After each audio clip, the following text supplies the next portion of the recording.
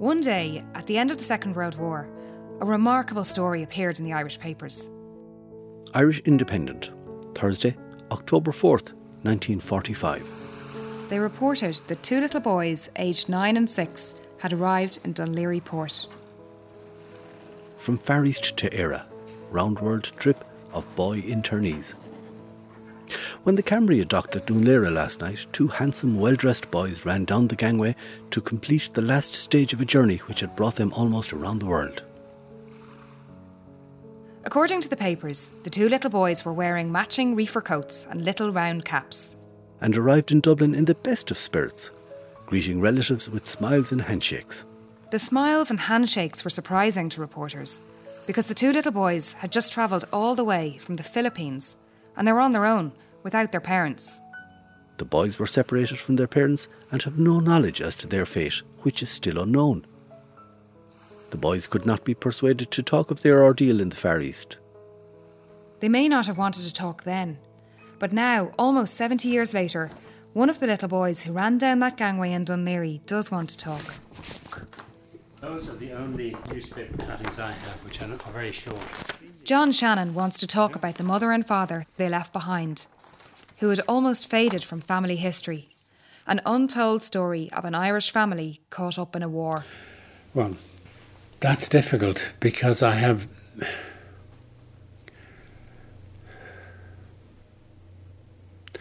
don't have very clear memories of them.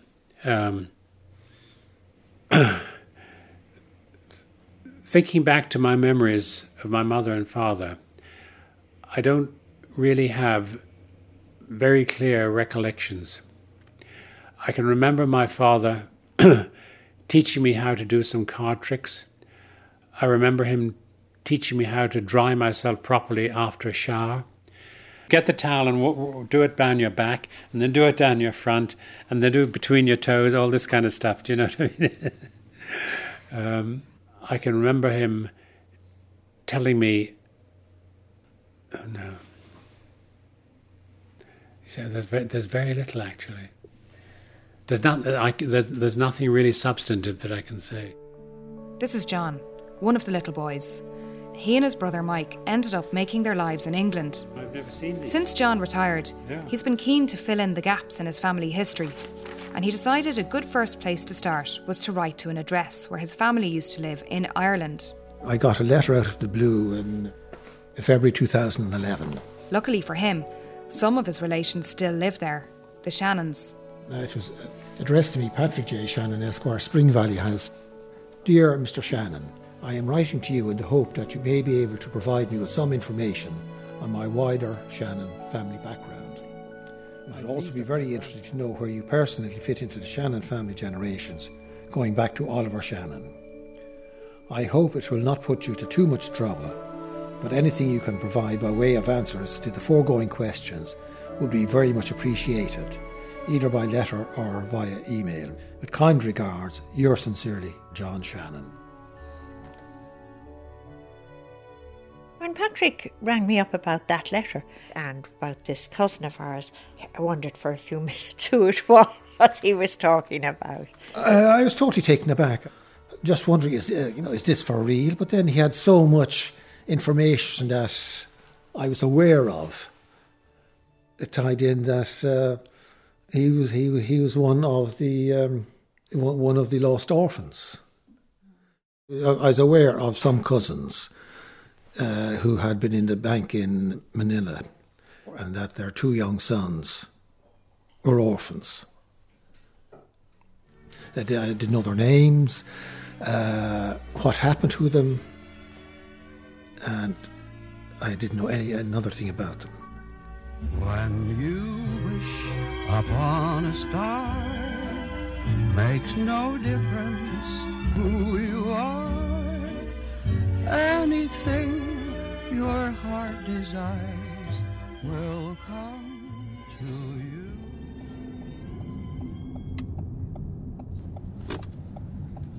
The place that John wrote his letter to is this Georgian house called Spring Valley. There's a big driveway up to the house with cows grazing on either side. If there was one place you'd associate with the Shannons in Ireland, it's Spring Valley. which is this beautiful Georgian house in this 129 acres. And today occupied by Marie and Patrick and their 3 children. After John's letter to Patrick, the Shannons had a big family reunion in Spring Valley. Good to see you. Lovely to meet you. John came over to Ireland and visited the house to meet the long-lost relations, Patrick Shannon and his wife Mary. Talk about the gin. All you could hear was everyone, like some people hadn't met and whatever, and then trying to get a word in. People brought some photographs, they were reminiscing. John's younger brother Mike came over too, and hordes of relations all gathered to swap stories. And most importantly, for filling in the gaps, was one of the only people that actually remembered John and Mike from when they were very little. How are you? Nice to meet you. It's nice to be overwhelmed with all these Shannons. The 2 little boys' first cousin, Patricia Shannon, or Ricky as everyone calls her. I could remember a fuss about these 2 cousins. You know, where the hell they come from. Manilla, I didn't know where that was. There were lots of pieces of the jigsaw that still had to be put together. Everybody had their own bits of memory. I was 6 at the time they came home, and the feeling in the house was it wasn't talked of in front of the children because it would upset us. But in reality, the war was something that went over my head as a 6-year-old. Before Patrick got that letter, I actually hadn't seen John for years. He went to England when he was in his 20s, 60 years ago? And we haven't seen him since. Mary and Patrick have renovated Spring Valley over the past few years. We're going back and looking at all the old letters now. It's been in the family for generations. Well, I tell you, there's so many of them. I only got through 3 letters in a night, like. Ricky and Mary have been organising all of the old books and letters. Of old letters, so that's what we tried to tell. And in amongst them, Mary found a letter from John's father, Oliver, written in the 1920s. So this is the other letter that we came across from him, and he wrote that from the Hong Kong and Shanghai Bank, the 8th of June 1921. But it sounds like they had a great time. My dear Uncle Ollie, here I am since the end of last March and have not written to you yet. You must forgive me. It is quite a nice place. At present rather hot, as we are in the middle of the hot season, but from September to May it is glorious, just like spring at home. The bank do us very well. We have a large mess up on top of the peak, which is 2,000 feet over Hong Kong. It is up here most of the business heads and wealthier residents live. Europeans, of course, as no Chinese, Japanese, etc. are allowed on it at all. Can you believe that? But anyway, we lead a much healthier life out here than at home. When we leave the office at 5, there's always swimming, tennis or sailing in the summer, and football, golf, etc. in the winter. Then on Sunday afternoons we go off for picnics in the bank's launch to some of the numerous bays which are all over the place. We get mails from home about twice a month, which is not so bad. How are Aunt Alice and the boys? I hope enjoying life. I'd give quite a lot to be back in old Spring Valley, making hay with you all. Tell the Grogans that I was asking for them and that I hope they will have Ireland quieter when I come home in 5 years' time. I'm afraid I must close now. Love to all, your loving nephew, O.J. Shannon. That's from Hong Kong when he was only starting off, and see, from the Hong Kong and Shanghai Bank, he was then transferred to Manilla at some stage. But in between, obviously, he got married and all that. The Far East really was far away in those days. Oliver only got leave from the bank every 4 years. And he met Eileen Smith in Dublin when he was home on one of his leaves. Oh, that was the telegram all spliced when they got married. Oliver and Eileen got married in 1931, and John was born 5 years later. I just remember my mother talking about her, and she apparently was very, very good looking, very beautiful. It was what my mother said, I have a vague, very, very vague recollection that she used to suffer from neuralgia or something, and very often she'd be in bed during the day. She'd go and lie down for several hours because her face was hurting and something like that. But it's a very shady memory, and I can't substantiate it in any way. No one ever told me about it, as it were. But beyond that, very, very, very, very little. John's father was then posted to the Philippines. By this time, John's brother Michael had been born. So Oliver and Eileen moved to Manilla. We returned there in April of the year 1939, when in September Britain declared war on Germany. Although this was during the war, the Philippines was at peace. Not only was it at peace, But for a young bank manager from Ireland and his family in the 30s, it was really quite luxurious. Compared to what most people in Ireland were doing at that stage, it was exotic in the extreme altogether, you know. You know, if you think of Ireland in the 1930s, 1940s, it wasn't booming or anything like that, you know. So it would have been, I think, and it was sort of the end of the British Empire nearly, you know, with these, I keep thinking of Somerset Maugham and, you know, going round the bay on your launch and up the mountains and stuff. We thought it was madly exotic. We lived in a large bank-owned house on the Pasig River in the Philippines, and we had a huge lawn, a very spacious house. And in pre-war days, the lifestyle of the European people in the Philippines was idyllic. We had 7 or 8 servants. We used to go to the polo club every Sunday. There was a great social life. It represented a reflection of the pinnacle of the colonial life. It must have been a whole new world to her. I don't think she'd ever been outside Ireland when she went. This cousin of mine who remembers meeting her said she spoke to her about going back to Manilla, and she said she got the impression that she was sort of sad to be going back, you know. She would have got the impression that she sort of was maybe a bit lonely was what she thought. Lovely lifestyle, but quite lonely. You were missing your family. She had a big family. But this colonial lifestyle was about to change, and change quickly. I think that you take things for granted in life, and the whole British colonial system assumed the ascendancy of the Brits, and it was almost inconceivable that this could be so quickly and so fundamentally altered. But there's no question that it was a lifestyle that was never again to return. Japan was expanding its control in the region, and tensions with the United States were building.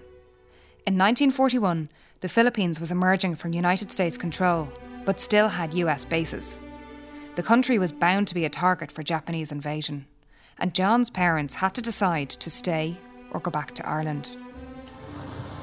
Yesterday, December 7th, 1941, a date which will live in infamy.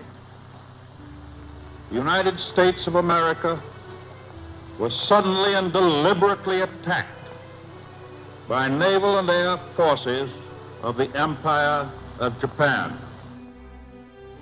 Last night, Japanese forces attacked the Philippine Islands. They could have left before the Japanese invasion, but I think that it was a revelation to everyone how powerful, how organized, and how well planned the Japanese invasion of the Asia-Pacific area proved to be. Since the unprovoked and dastardly attack by Japan, a state of war has existed between the United States and the Japanese Empire. The American people in their righteous might will win through to absolute victory. American and Filipino military forces outnumbered the Japanese 3-1, so nobody expected what happened next. But the Japanese were a superior force and quickly took control of the Philippines.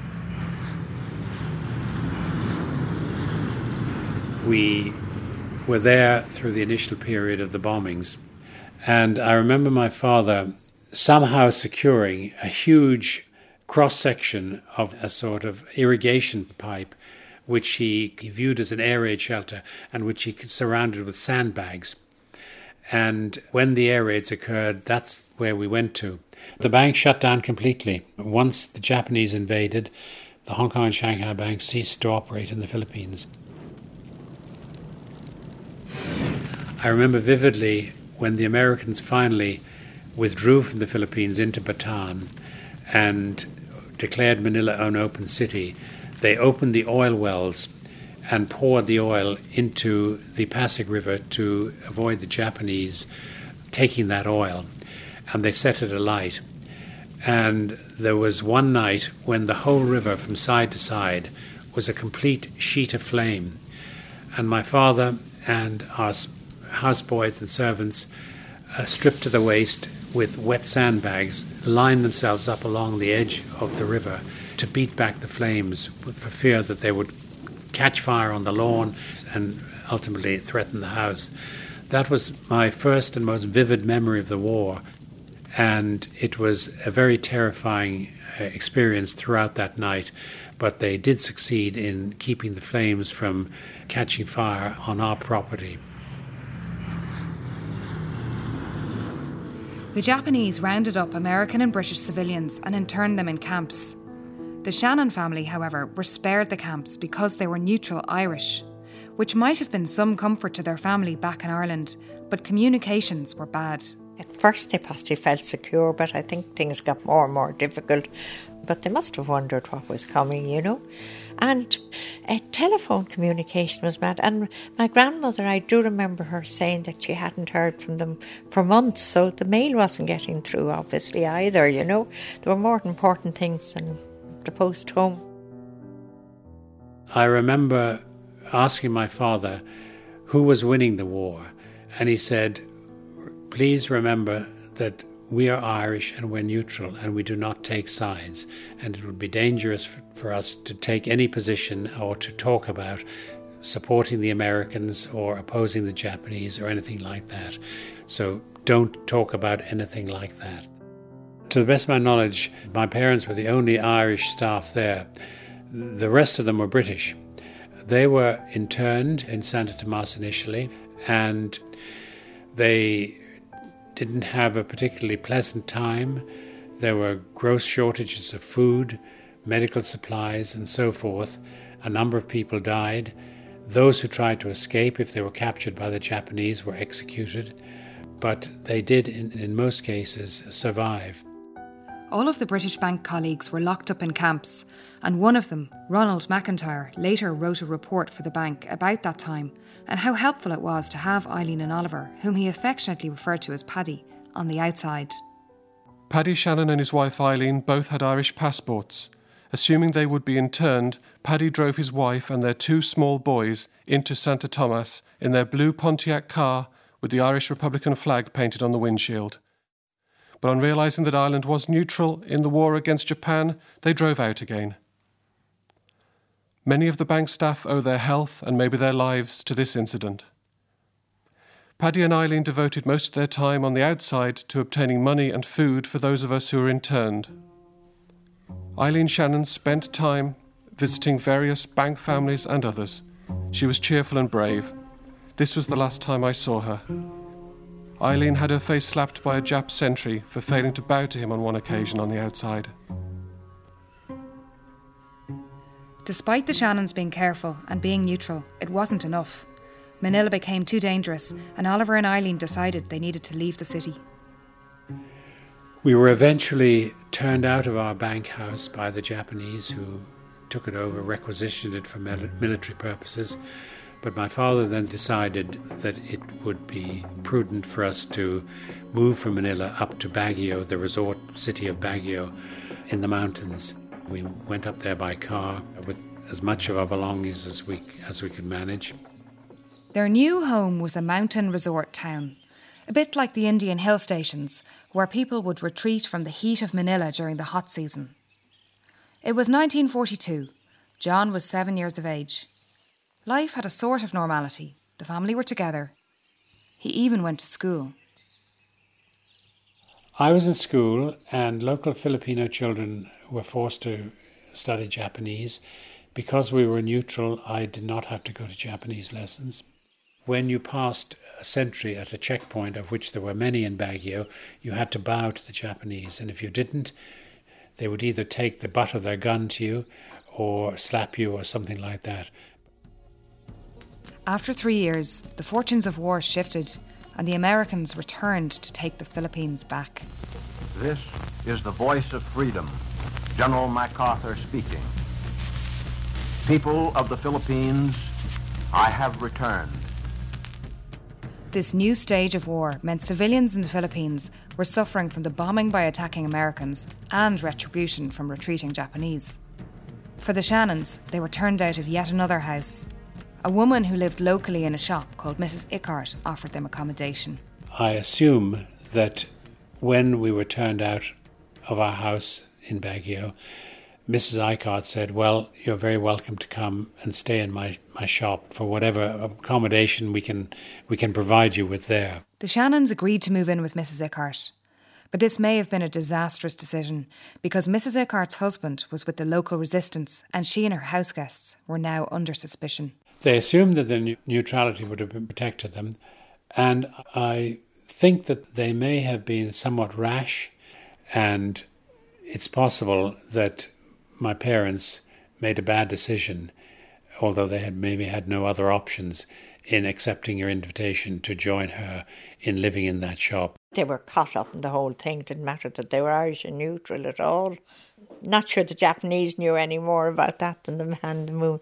But also I think they thought they had collaborated with the local people, or that they were sympathetic to them anyway. But certainly Oliver and Eileen must have been worried sick about what was happening to them.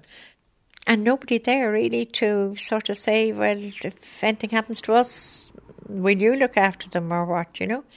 There weren't any other Irish people there or any other, too many that they could call on for assistance, you know. It's an awful long way away when you think of it.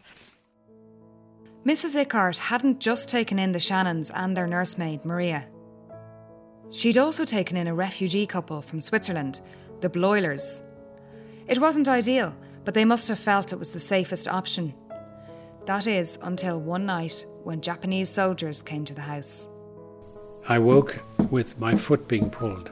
And at the end of the bed, the lights had been turned on. There was a Japanese soldier at the end of the bed, rifle slung over his shoulder, and he just gestured for me to get up and then gestured for us to move downstairs. And we were sleeping on this balcony. As I went down, I looked over the balcony and saw my parents, both of them and Mrs. Ickard, sitting on a couch facing 3 or 4 Japanese interrogators. After that, of course, nothing further. We never saw them again.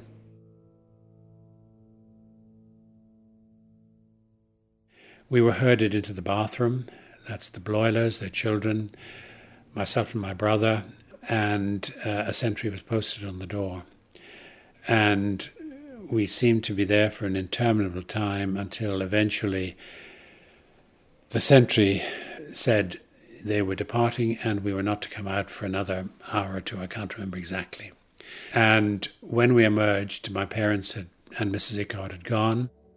One of the things my mother always used to say, that next morning when they managed to get out of this room, that they found my Uncle Oliver's, that's John's father, passport on the floor. Now all along they had been sort of, I think, thinking that because they were Irish they were going to be immune to any involvement in the whole Japanese invasion.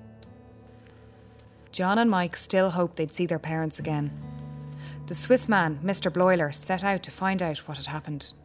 Bloiler then went to the local police headquarters or the military police headquarters to ask what was the situation and what was the reason for the arrest of the Shannons, and they professed to know nothing about it, which he didn't necessarily believe because the Japs were well known for adopting this we know nothing sort of situation.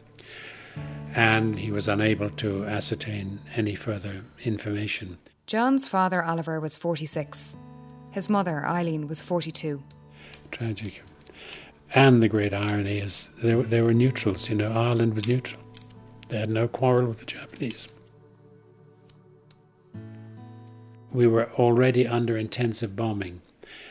And it must have been quite quickly that Bloiler saw the town going up in flames, and the Japanese were reputed to be shooting reprisals every time there was an American raid.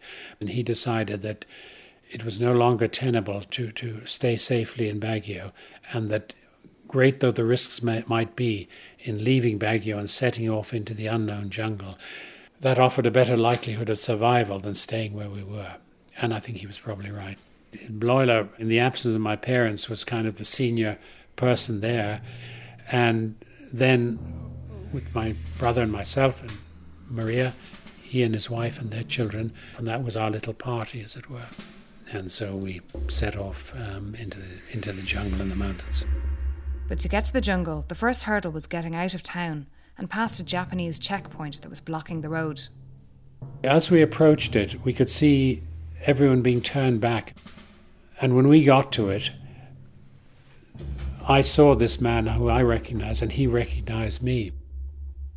The man was a Japanese school inspector who oversaw the Japanese lessons in the school.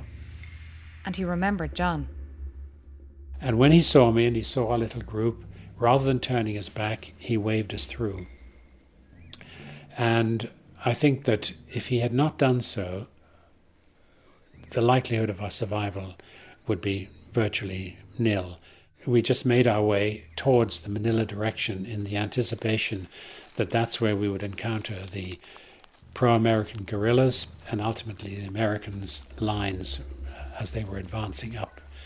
We literally had the clothes we stood up in.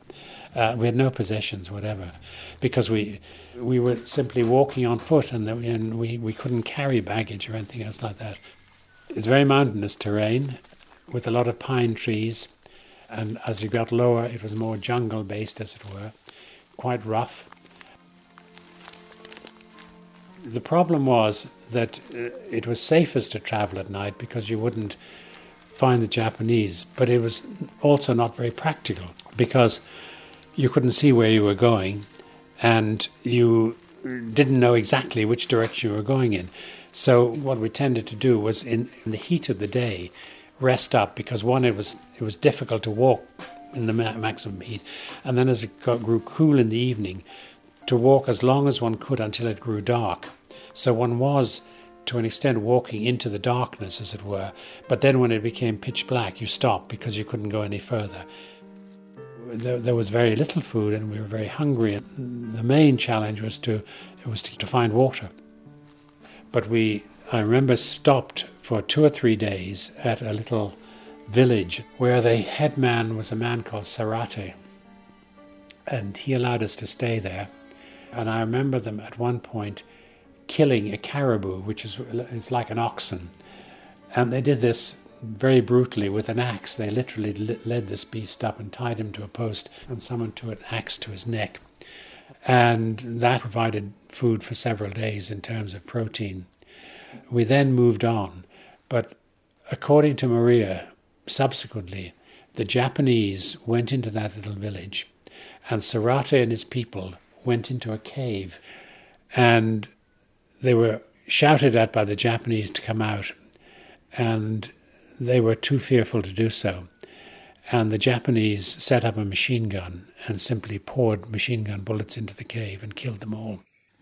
The little group pushed on through the jungle, trying to find the American lines, led by the Swiss couple and John's Filipino nursemaid, Maria. Maria carried my brother on her back for most of the time we trudged through the mountains and the jungles after leaving Baguio. And she was clearly dedicated and devoted to fulfilling her responsibility to us. They were almost 3 weeks in the jungle. And as we progressed, there was a growing fear that we would run into retreating Japanese, and that if we did, that would be extremely dangerous for us. Fortunately, that didn't happen. Instead, we encountered the guerrillas who were associated with the Americans, and they led us through to the American lines. Meanwhile, back in Ireland, John's relations had no idea what was going on. There was no such thing as picking up a telephone and getting in touch with people, you know. All the communications the war effort was put into it, so civilian things were sort of put on one side nearly, you know. I think it was quite a while before my grandmother knew that they were safe, like, you know. They hadn't heard for months from any of them. So that they were getting anxious in Dublin about what was happening. And at that point, the Americans took charge and they set up a tented refugee camp. Well, I guess they tried to ascertain what to do with these people.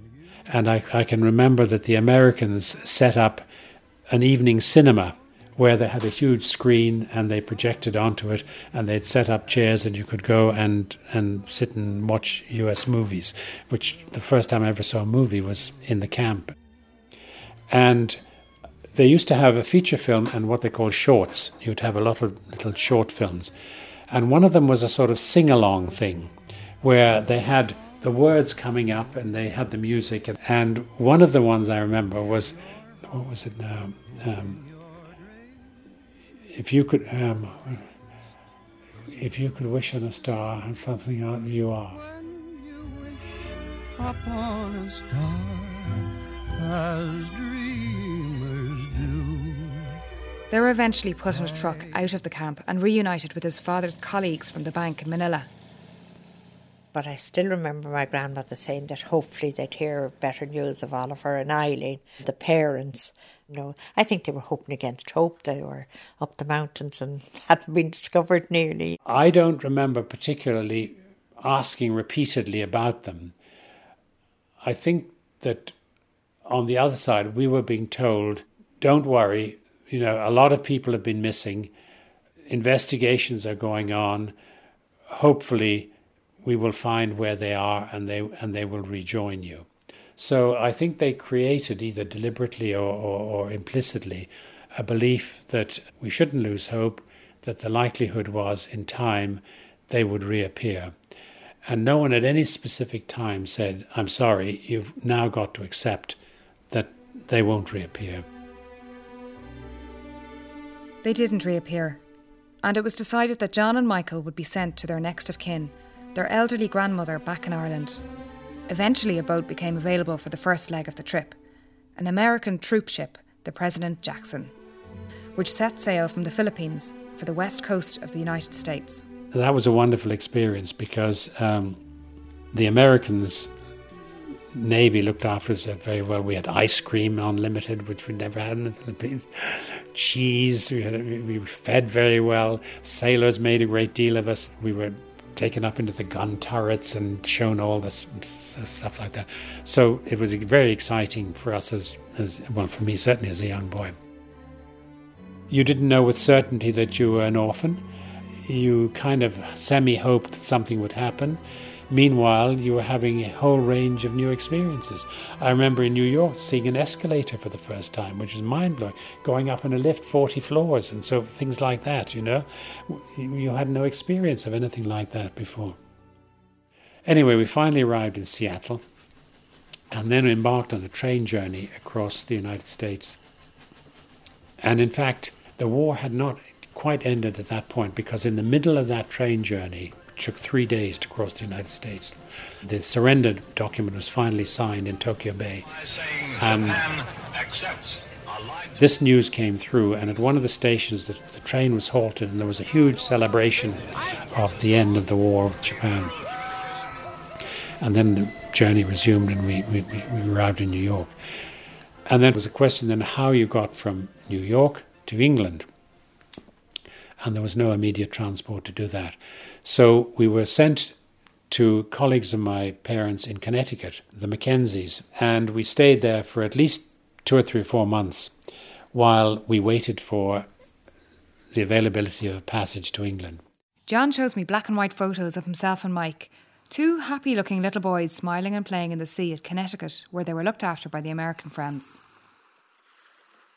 When we embarked on the Queen Mary, my dominant impression was the huge size of it. You could walk from one end to the other and it would take you 20 minutes for a little boy. The next leg of the journey, from America to England. There was no fresh water. You had to bathe in salt water. They only had drinking water that was not salinated. And there were still guns on the ship. Anyway, on the Queen Mary, we crossed back to Southampton. And we were in London for a couple of weeks while they contacted my grandmother and aunt in Dublin. So it was decided that they would take us to Holyhead and then give us into the keeping of the mailboat crew to take us to Dunleary. So they duly did that.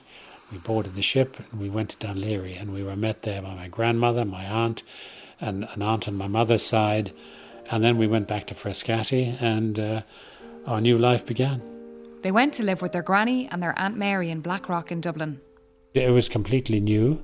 We basically didn't know each other, and they were strange people, and my grandmother was a very sort of grand lady. She was fluent in French, and when she didn't want us to understand something, she'd say something in French to my aunt. My grandmother was, I can tell you. She was a very Victorian lady, but terrific, actually. I was very fond of her. My father used to refer to them as the rich relations. And, well, that's, I never heard him call anything else. And as you rightly say, the lady they were visiting was a rather formidable old lady. And Marie tells me that we had the reputation of being the rich part of the family who lived in Frascati in Dublin. We were far from rich. In Frascati there were these 4 enormous portraits up on the wall, and she had very good silver, I can tell you. I can remember that even as a child, sort of. But so she had a lot of the trappings that went with it, but no money, you know. Their grandmother was in her 80s and she died less than 2 years after they came back. Financially, the bank looked after the boys' education, and they went first to nearby Blackrock College and then to an exclusive Jesuit boarding school in England, Stonyhurst. John was a brilliant student. He was always being dangled over us as a model of, you know. Mike was into sport and not a bit interested in studying or anything of the sort, you know. Both boys ended up in England, making their lives and getting married there. So when I left Ireland, there was really no one to go back to. They had last seen their parents sitting on a couch in Mrs. Ickart's living room in the Philippines. After that, there was no further news. There's this sense that everybody just got on with things. Even though people knew what had happened, nobody ever sat the boys down and told them the details.